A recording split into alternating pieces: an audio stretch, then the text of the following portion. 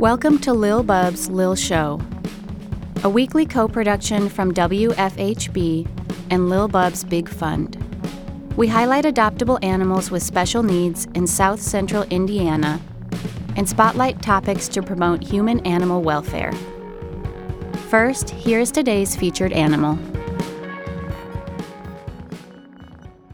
Zeke is one of the extra shy Carolina dogs that the City of Bloomington Animal Shelter has been working hard to socialize.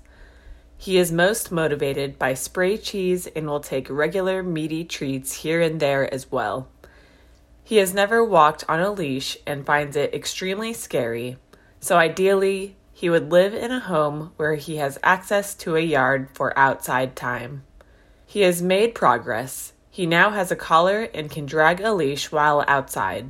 Zeke is not especially playful with other dogs, but he does well with those that respect his nervous demeanor and let him approach on his own. To learn more about Zeke, please reach out to the City of Bloomington Animal Shelter. If you're interested in adopting today's featured pet, you can learn more at our websites, goodjobbub.org and wfhb.org. You're listening to Lil Bub's Lil Show, a co-production of WFHB and Lil Bub's Big Fund. We now turn to this week's featured topic. According to the American Red Cross, heat stroke is a common problem for pets in the warmer weather. Dogs with short noses or snouts, like the boxer or bulldog, are especially prone to heat stroke, along with overweight pets, those with extremely thick fur coats, or any pet with upper respiratory problems. Some of the signs of heat stroke in pets include heavy panting and an inability to calm down, even when laying down, dark red gum color, fast pulse rate, and an inability to get up.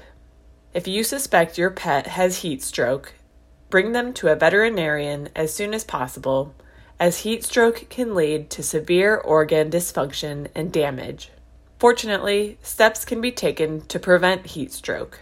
For example, never leave your pet out in a hot vehicle, even for a few minutes.